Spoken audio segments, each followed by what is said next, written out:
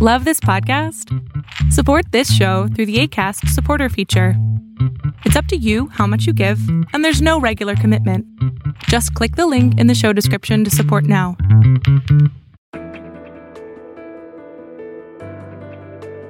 Spy Talk, a podcast at the intersection of intelligence, foreign policy, national security, and military operations with Jeff Stein and Jeanne Meserve. Hi there, I'm Jeff Stein. And I'm Jeanne Meserve. Welcome to another episode of Spy Talk. Well, we've got another busy week in the national security space, from FBI agents raiding the D.C. home of Russian oligarch Oleg Deripaska to Moscow's response to NATO's expulsion of 8 Russian liaison staffers who were accused of espionage earlier this month, to the opening of a trial in Cincinnati of an alleged top Chinese espionage agent who's accused of organizing a spy ring to steal U.S. aviation secrets. Speaking of spy wars, we're going to introduce you today to David Barnea, the new boss of Israel's legendary foreign intelligence agency, Mossad. But first, back to Chinese intelligence gathering here. Jeanne, you've got a head-scratching segment coming up about the Secret Service and FBI buying surveillance drones from, wait for it, China. Yeah, concerns about Chinese technology and its impact on security certainly aren't anything new. But 4 years after alarms were first raised about these Chinese surveillance drones, the FBI and Secret Service are purchasing them. The worry is that the data the drones collect will be funneled back to the Chinese government. They do a lot of obviously very sensitive work, and you don't want a potentially hostile foreign power or foreign intelligence service to know what they are watching at what time, to be able to track routines in U.S. counter-surveillance efforts. It's things along those lines that, theoretically, these sorts of products could pose a potential risk in. We'll hear more from Lachlan Markay of Axios about his reporting on these Chinese drones, how they're being used, and how they might be exploited in just a bit. Now to Israel, where a new boss is settling in as head of its fabled foreign spying arm, Mossad. His name is David Barnea, and he's a far cry in style, at least, from his publicity-seeking predecessor, according to Jonathan Broder, a longtime Middle East hand and contributing editor to our Spy Talk news site over at Substack. Jonathan Broder, welcome to Spy Talk. So, Mossad, the legendary Israeli spy agency, has a new boss. There's a new sheriff in town. Tell us about him. Well, his name is David Barnea. He's 56 years old, and he was actually recruited in 1996 from a career in banking. But before that, he had been in this elite Israeli military unit when he was doing his military service. It's called Sayeret Matkal, which means literally the chief of staff scouts. In other words, a reconnaissance unit for the top military commander in Israel. And that required him being a bit of a fitness buff. It was kind of required. So yes. you tell the story about that. Yeah, well, in order to get in shape to meet the rigorous physical demands for this unit, he pedaled a bicycle.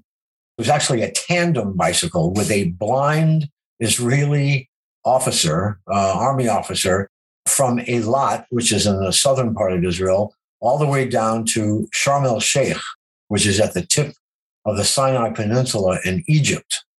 It's a distance of about 250 kilometers or about 140 miles each way.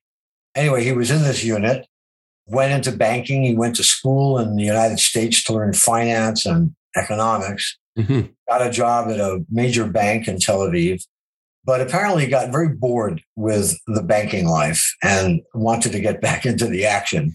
So he actually enlisted in the Mossad. He went through case officer training for about 18 months, I think is the course. And then he rose up through the ranks to become the station chief in Europe, recruiting agents and informants to spy for Israel. And that required a lot of intense training and experience. You don't get into that kind of job unless you've become a master at recruiting and managing spies. that, I guess, in part explains how he rose up through the ranks so quickly. That makes him a little bit different from a number of CIA directors, by the way, who come out of the political sector or the diplomatic sector, to which Bill Burns, the current director of CIA, was a career State Department diplomat.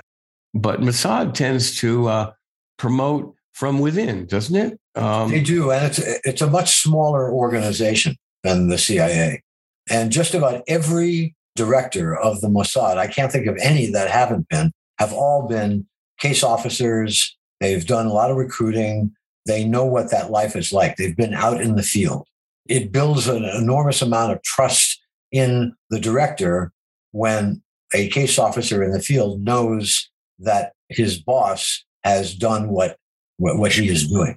Sure. And I suppose has not screwed up any big operations. Speaking of operations, under the previous director, Yossi Cohen, Barnea became head of operations at Mossad. And this was during a time when Israel was carrying out spectacular operations inside Iran, or in the view of others, scurrilous operations inside Iran. Tell us about one of the operations that came under his purview. Well, Barnea became the head of operations in 2018 and was in that position until he became the director of the Mossad in this past June. So one of the big operations that he did was in 2020, in November of 2020, the Mossad assassinated the chief Iranian nuclear scientist, a man by the name of Mohsen Fakhrizadeh. And the way that he was killed was he was killed by killer robot, if you will, a remote-controlled machine gun that was mounted on the back of a truck and was connected to a computer, which then linked up with the satellite. And the actual sniper who opened fire on Fakhrizadeh was 1,000 miles away in Israel, looking at through the gun sights through a computer. So when Fakhrizadeh came into view, he opened fire and killed him. By the way, his wife, Fakhrizadeh's wife, was right next to him, and she was unscratched, with no collateral damage whatsoever. And also, Mossad carried out operations in concert with the United States and Iran. Isn't that correct? That's right. He was involved in a joint operation that killed Soleimani, General Soleimani, Qasem Soleimani, who is the head of the Quds Force in the Revolutionary Guards. That was an American hit, but the Israelis and particularly Barnea assisted the Americans in setting that up. And then there was another hit right in Tehran, right, of an al-Qaeda personage. Yes, the Israelis found out that there was an al-Qaeda personage there. It was a very, very senior al-Qaeda operative who was involved in the 9/11 attack, at least in planning it. And the Israelis told the Americans about his location there. And then as a favor to the Americans, the Israelis killed him. Now, we've heard a lot about these operations, and it's kind of odd that a Secret Service would virtually brag about these operations through selective leaks to favored Israeli reporters and so on.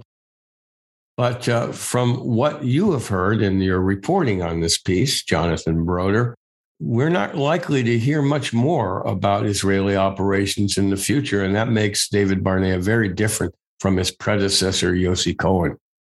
Exactly. Barnea met with a large group of former senior Mossad officials, and he warned them that they will be punished if they talk to the media either on the record or off the record about current or even past Mossad spy operations without his permission. They must get his permission first. And from what I've heard from my sources, he is very unlikely to give it. Now, this is a 180-degree turnaround from the way things were under Barnea's predecessor, Yossi Cohen, who was a very, very high-profile Mossad director. He met with reporters. He briefed them. He gave public speeches. He was always impeccably dressed. His hair always, coiffed and perfectly cut he was known within the Mossad as the model, like the male model. He very much cultivated that image. What do we know about David Barnea's personal style? He sounds, coming out of banking, he sounds like he might be some Israeli version of James Bond. You know, a guy who could kill you with 6 different martinis. Well, it's funny. His background in banking has helped him, even though he didn't like banking. The background that he accrued in banking has helped him in his intelligence work by helping him, for example, set up shell companies for the Mossad to carry out operations. What does that mean, a shell company to carry out Mossad operations? It's basically a non-existent company. It's a company that's just on paper, where it has like a mailbox in the Bahamas. That's about it. Of course, actually, you have to do more than that to survive the scrutiny of a hostile intelligence service. Remember the movie Argo? And they set up the Hollywood production company, and it actually existed to a certain degree. John Goodman played the famous role of the Hollywood guy who created a film company to do what was a kind of a horror movie or something based in Tehran and smuggled operatives in. But the Iranians were suspicious, and they began querying this company and checking out its bona fides. And there was just enough created that was real to persuade the Iranians that the CIA operative who slipped into Iran was a real movie guy. But this secrecy that Barnea wants to, this new regime of secrecy that Barnea wants to install in Israel is very different from what's going on at our CIA now. I mean, just a couple of weeks ago, as we explained in last week's podcast, Director Bill Burns and other high officials summoned reporters up to Langley, Virginia, across the Potomac, for a big briefing on its new China Mission Center. It was like an unveiling of a new TV show, you know, with lots of details of what they're going to do. And he talked about recruiting a new technology boss, which is kind of an odd thing that they don't have one right now. But anyway, it was a fulsome press presentation, and we're not likely to see that under David Barnea. No, but what's interesting is that he's already picked up the reputation of being a reformer. He's only been director for 4 months now, but I'm told that he has already begun to restructure the agency, adding new units. We don't know what they are because of the secrecy, but he's also changing things around, but we just don't know what they are. You know, I suspect, however, down the road, it's going to be irresistible for Mossad to refrain from bragging about some of its operations. After all, publication of such operations is a form of psychological warfare on the Iranians to show that they can't stop these Israeli operations inside Iran. Now, having said that, is Mossad popular in Israel? Are its operations, the details that we learn about these operations, are they greeted warmly by the Israeli public? As you know, the American public has a really conflicted relationship about our CIA because of its history. Is Mossad in these operations and those operations, are they popular in Israel? I give that question an unqualified yes, indeed. The Mossad is probably the most popular government agency in Israel. It's got a legendary reputation. Joining the Mossad is known to be a sort of the golden dream job for someone's career, whether they stay in the Mossad or then leave the Mossad and have that credential to show once they get out in whatever job they're looking for. Members of the Mossad are seen as sort of Jewish James Bonds. They're romantic figures. What we know of some of the operations that they've done, they're extraordinary, just in terms of detail and bravery and results. And of course, there are all the TV dramas and movies that have been spun out of Mossad's history. Now, that's not to say that the Mossad hasn't made some errors. They have. They've had some terrible errors. For example, in the aftermath of the Munich massacre at the Munich Olympics in 1972, the Mossad set out to kill all of the Palestinian terrorists that were involved in that. And they killed a lot of them, but they also killed a few people who weren't terrorists at all. And one of the most prominent one was a Moroccan waiter at a restaurant. His name was Ahmed Bouchiki. and they thought he was a Palestinian, but he was really just a Moroccan who was working as a waiter in Norway, and they gunned him down. Mossad may have a legendary status here in the United States, and be cherished by the average Israeli, but internationally, these hits inside Iran and other operations haven't endeared Israel to its critics, has it? It hasn't. And, one of the things about Barnea that I think people should know is that this requires a little bit of background, but bear with me here. The name of Mossad in Hebrew means institute, but the full name of the spy agency is the Institute for Intelligence and Special Operations. The special operations are built into the title of the agency and into its mandate. Now, I know that in Israel and in other intelligence agencies, there's always a sort of a debate between those who see their agency as one only to collect intelligence and others who see it as the intelligence as simply tactical information to carry out a special operation. Barnea is very much in the school of those who believe in special operations.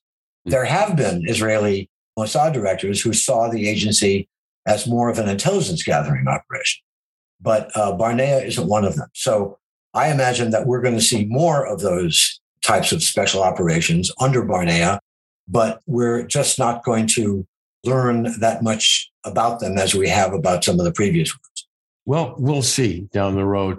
Yeah. But as I was suggesting in my earlier question, these aggressive operations aren't exactly welcomed in other parts of the world, starting, of course, with Iran and the Palestinians and allies of the Palestinians and allies of Iran, although it doesn't have all that many allies.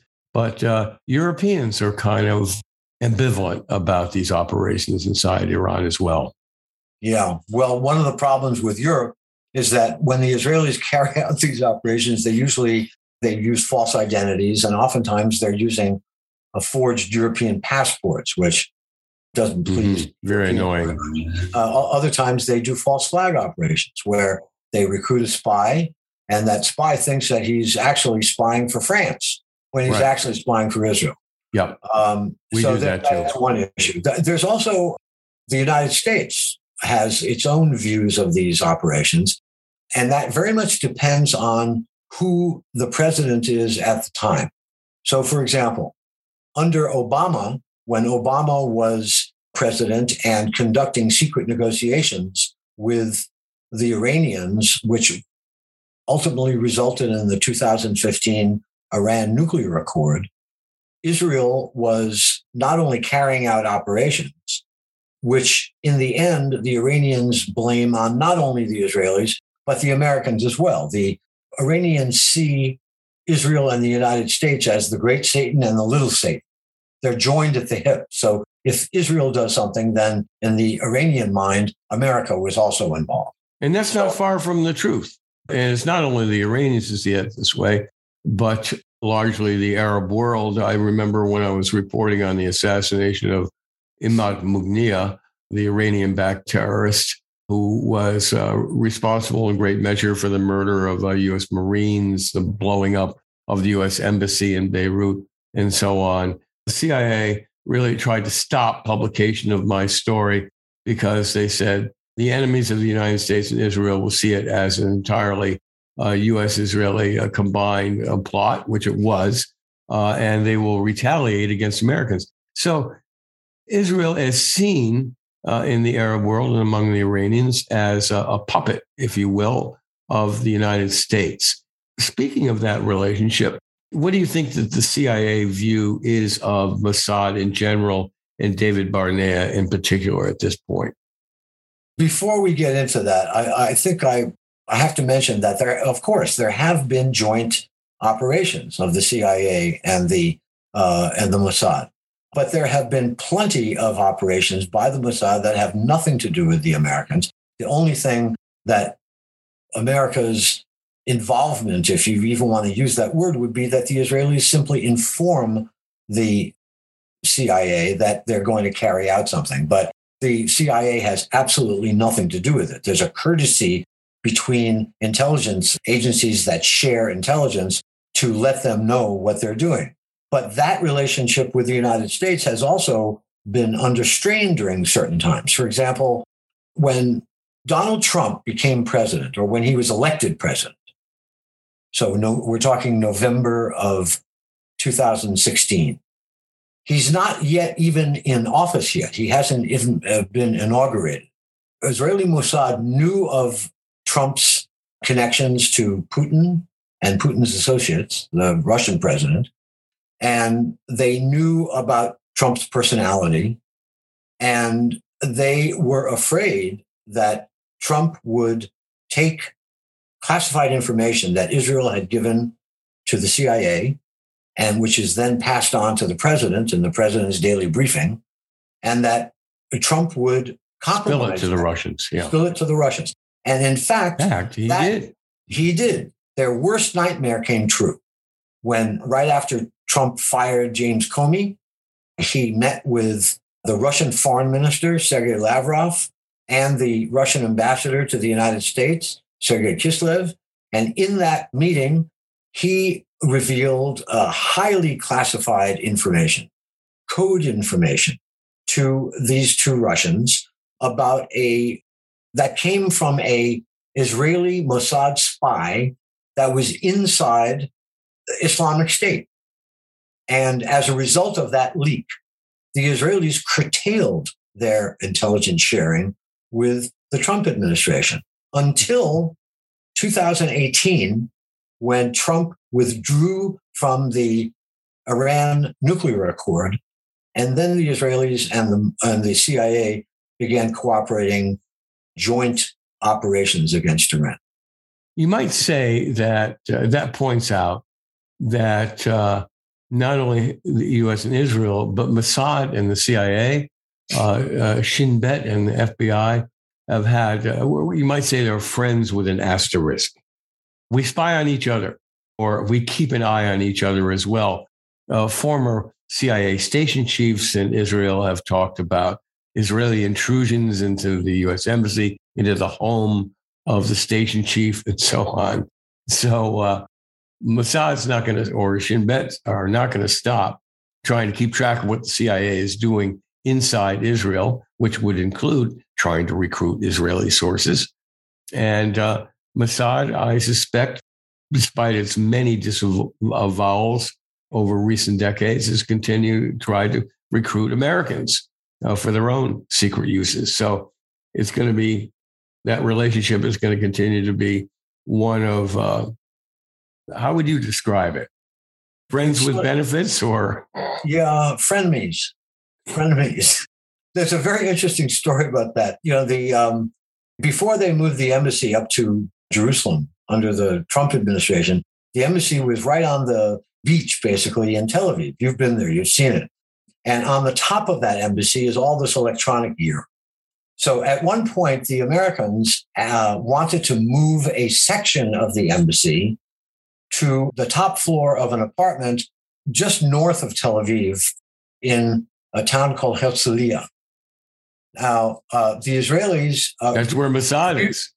Exactly. They refused to give them permission because when they saw where the apartment was, it was in a direct line to where the Mossad was. And with equipment on the roof, they could have intercepted communication. So they said, no, thanks. We're not going to give you permission to do that. So yeah, they play these games, and they sometimes succeed and a lot of times they don't. Jonathan Broder, it's always fun to talk to you about subjects regarding the Middle East in general and Israel in particular. Folks listening today can read Jonathan Broder's full profile of David Barnea, the new chief of Mossad, over at our Spy Talk site on Substack. Until we hear from you again, John, on the podcast, see you around and we'll welcome you back. Good talking to you, Jeff. So you can read John Broder's full profile of David Barnea over at spytalk.co. Gene? Yeah, Mossad really wreathed in mystery. It's almost a mythical organization. So it's interesting to hear about the real flesh and blood individual who's now going to be running their operations. And my ears really perked up when you and Jonathan talked about his emphasis on special operations. This is going to be interesting to watch. Indeed, it is. I think despite his mandate for omerta among Mossad's alumni, I think we will hear more about Israeli operations in Iran, if only from the Iranians who have yelped loudly about previous operations. So we're going to hear more about that. But the new head, David Barnea, certainly is going to keep a lower profile than his predecessor. So Jonathan Broder, who you just heard from, is a contributor to the Spy Talk Substack newsletter. Remember to subscribe to that. But in just a moment, more on Chinese drones.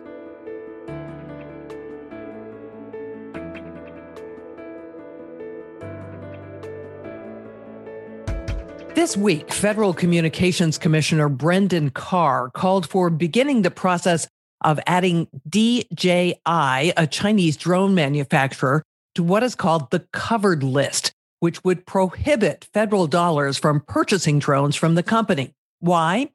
Because of concerns about the data they're collecting and where it could end up.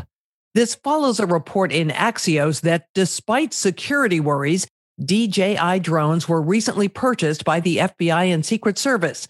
We spoke to Axios political reporter Lachlan Markay and asked first for more information about the drones and the company that makes them. Yeah, they're really the market leader in consumer unmanned aerial systems. It's something like, it's 70% plus of the global market for these devices. They're really the dominant company. They're naturally Chinese owned. Their headquarters is in Shenzhen, but they also have a pretty large US presence, both in the consumer market and controversially until recently, at least in the both federal and state and local government markets as well. So agencies like the Interior Department, for instance, used DJI a lot before they grounded their fleet to monitor federal lands. In large open spaces, technology like that can be very useful. So there really isn't another company that's rivaling them in terms of market share. They've really locked down a dominant position. So the Pentagon says they pose a potential national security threat. What are they worried about?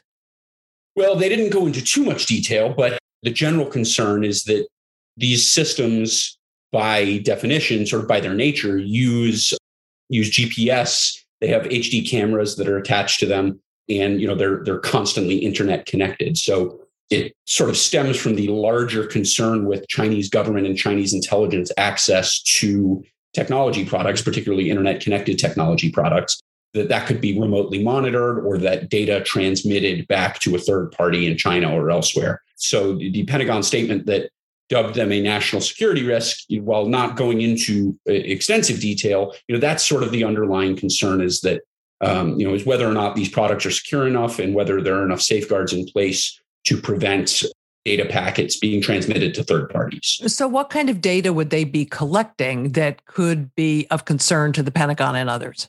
GPS data, I think is a big one. Essentially knowing where federal assets are at any given time and what's being monitored. That's really sort of, I think, the major component of it. Anytime you have really any federal agency, but particularly federal law enforcement agencies, they do a lot of obviously very sensitive work, and you don't want a potentially hostile foreign power or foreign intelligence service to know what they are watching at what time, to be able to track routines in U.S. counter-surveillance efforts. It's things along those lines that theoretically these sorts of products could pose a potential risk in. Now, is it theoretical, or have there been actual instances where this has happened that we know of? Yeah, it depends who you ask. I think it is largely theoretical in the drone space right now. Reports are widespread, and it's more or less confirmed. Certainly, if you ask the U.S. intelligence community, they will tell you that they know for a fact that it's routine for Chinese technology companies to share sensitive information, including sensitive U.S. government information, with their parent companies in China or with the Chinese government. By law, Chinese-based technology companies must make this sort of data available to the government in order to operate there, in order to operate at all. DJI, though, is adamant that its products, simply the way that they're built and designed, do not allow that sort of data transmission to third parties. So from their perspective, this is entirely a moot point because they themselves are never getting that user data, that customer data from their individual devices. And so they're never even in a position to transmit that back to Beijing or to any Chinese government entity or any other entity at all. So, this is a very contentious issue in the drone space, precisely because DJI and other Chinese companies feel that they've been unfairly singled out and lumped in with Chinese-owned companies in other sectors where there is a more documented history of that sort of data sharing. So despite the Pentagon warning, the FBI and Secret Service have recently bought some of these drones. Tell us about those purchases. Yeah, so we stumbled on some federal procurement records for both of those agencies. The FBI bought 19 DJI drones back in June. Secret Service bought, I believe it was 6 of them. And this was right around the time, I said June, I should have said July, because it was right around the time. And as a matter of fact, the Secret Service was 3 days after the Pentagon released the statement saying that these drones had presented this national security risk. So the timing was pretty dramatic. And, some experts I spoke with basically said, well, it's possible that they were buying these devices in order to develop countermeasures or counter surveillance or basically understand potential threats that these devices might pose. And we looked through the public records in the files for these agencies, and they didn't really seem to support that. The Secret Service wrote that the drones would supplement the agency's existing fleet of small unmanned aircraft. And the FBI basically said that these were the only drones that could do everything they needed to do at an acceptable price point.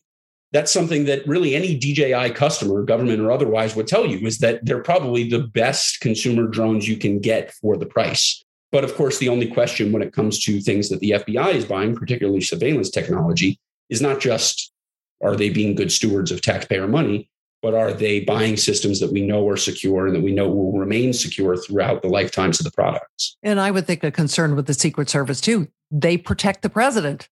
Certainly. And there have been reports, actually, I wasn't able to confirm these, I should say, but, there are a lot of websites that monitor consumer drone usage and they like sort of tracking where drones are seen flying, et cetera. And there have been reports of DJI drones being seen outside the White House, and whether those were flown by tourists or the Secret Service or someone else, we don't know. But it's something that certainly federal officials are keeping a close eye on.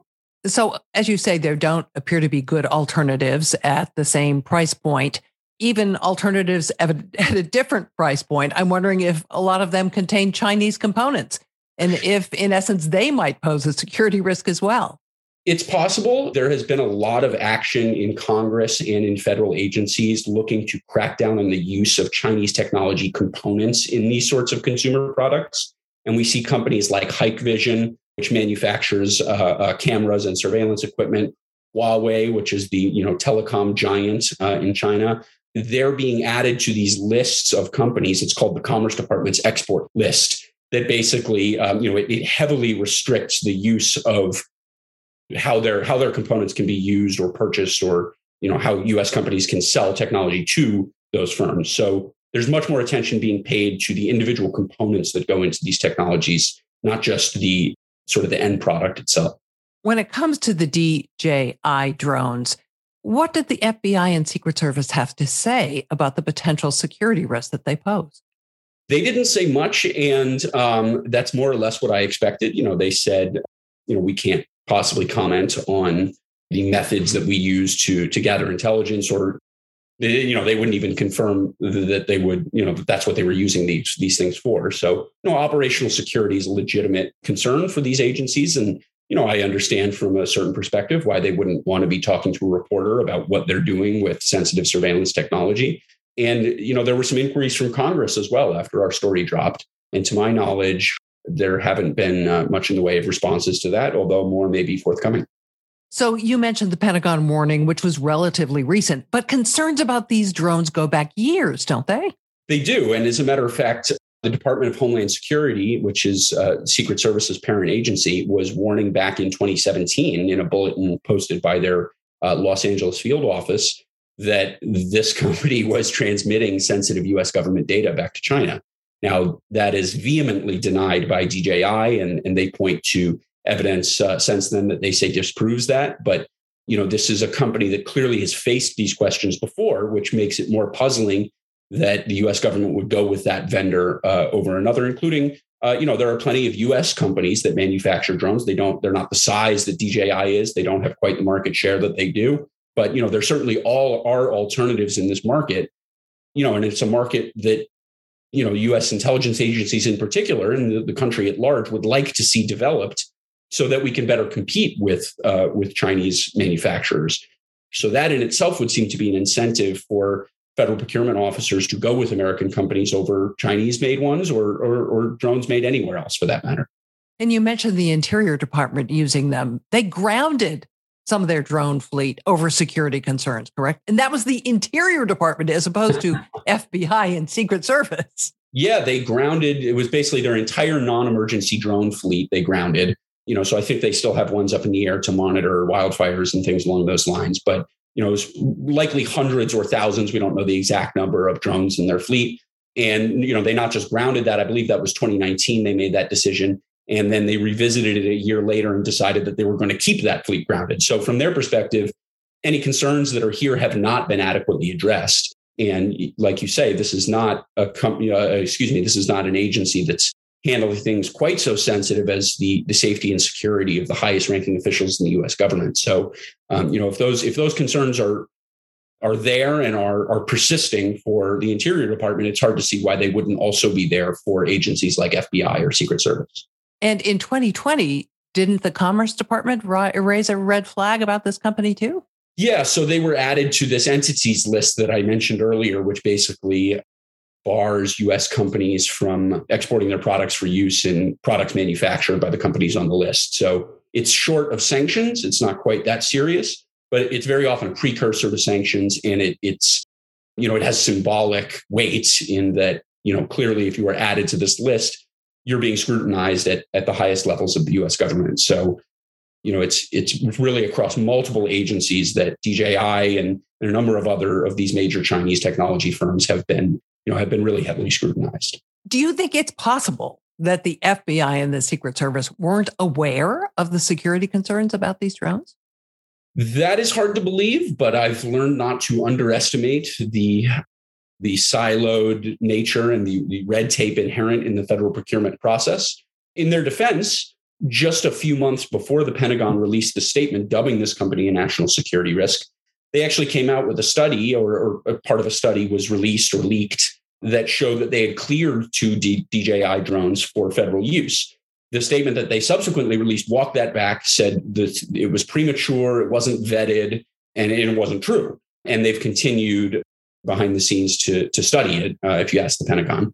But like we said, they weren't the only federal agency raising these concerns.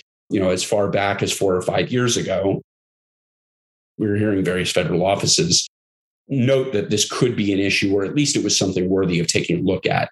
So I think there have been significant red flags raised outside of even that most recent Pentagon statement. What's likely to happen now? Well, like I said, Congress is pressing for answers.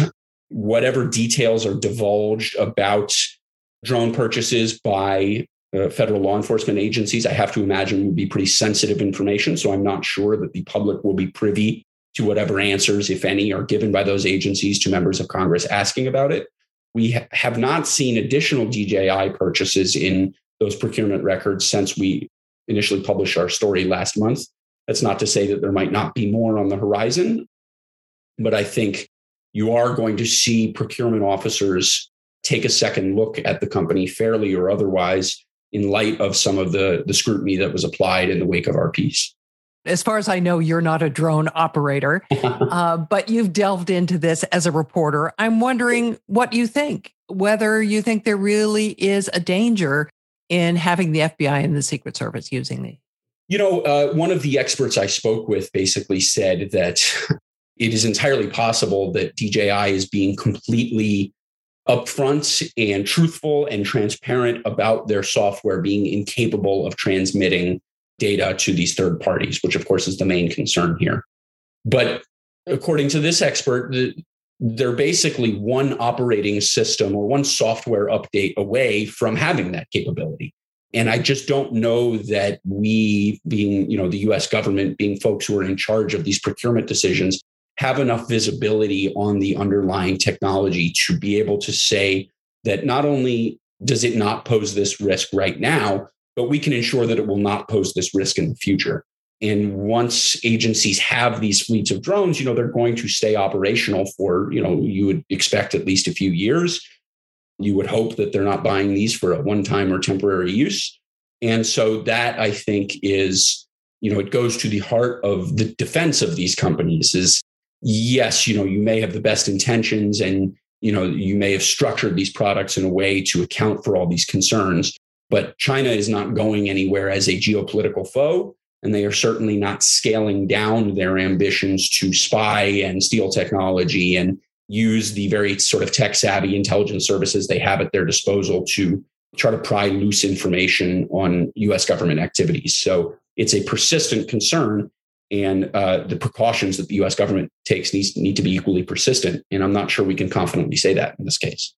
That was Lachlan Markay, political reporter at Axios. Surveillance drones always have raised a lot of privacy and civil liberties questions, but drones can be an incredibly useful tool.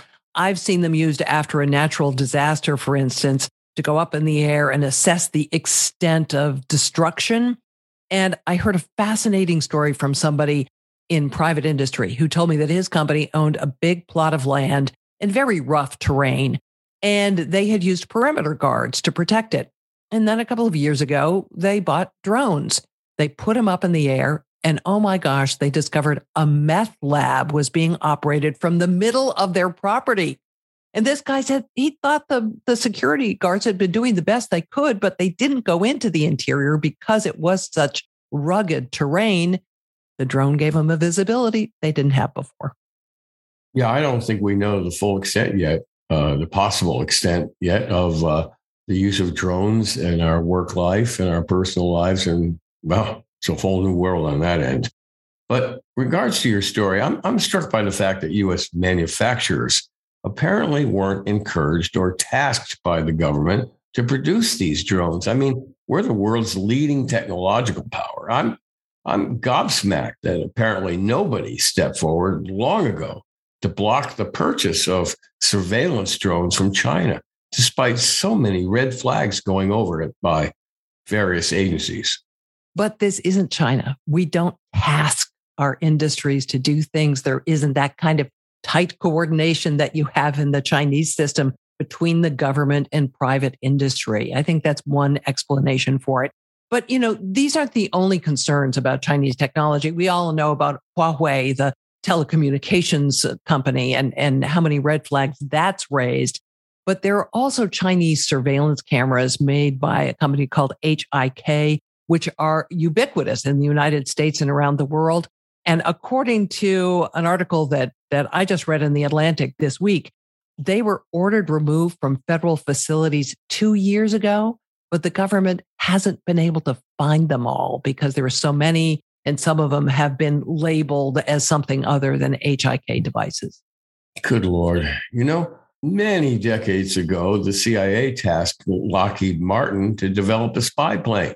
Some 20 years ago, I think it was, the CIA set up In-Q-Tel to spur technology. So there's nothing new in the intelligence community asking private industry to develop certain tools for our security. And boy, what you've discovered in the segment is a big hole in our security processes and our technological development of use to the government. So, boy, oh boy, what a segment. Anyway, that's another week of Spy Talk. Hope to see you next week. I'm Jeff Stein. And I'm Jean Meserve. Thanks a lot for joining us. For more original reporting and insights like this, subscribe to spytalk.co on Substack and follow us on Twitter at @talk_spy. If you enjoyed our podcast, subscribe and leave a review on Apple Podcasts, Spotify, or wherever you get your podcasts.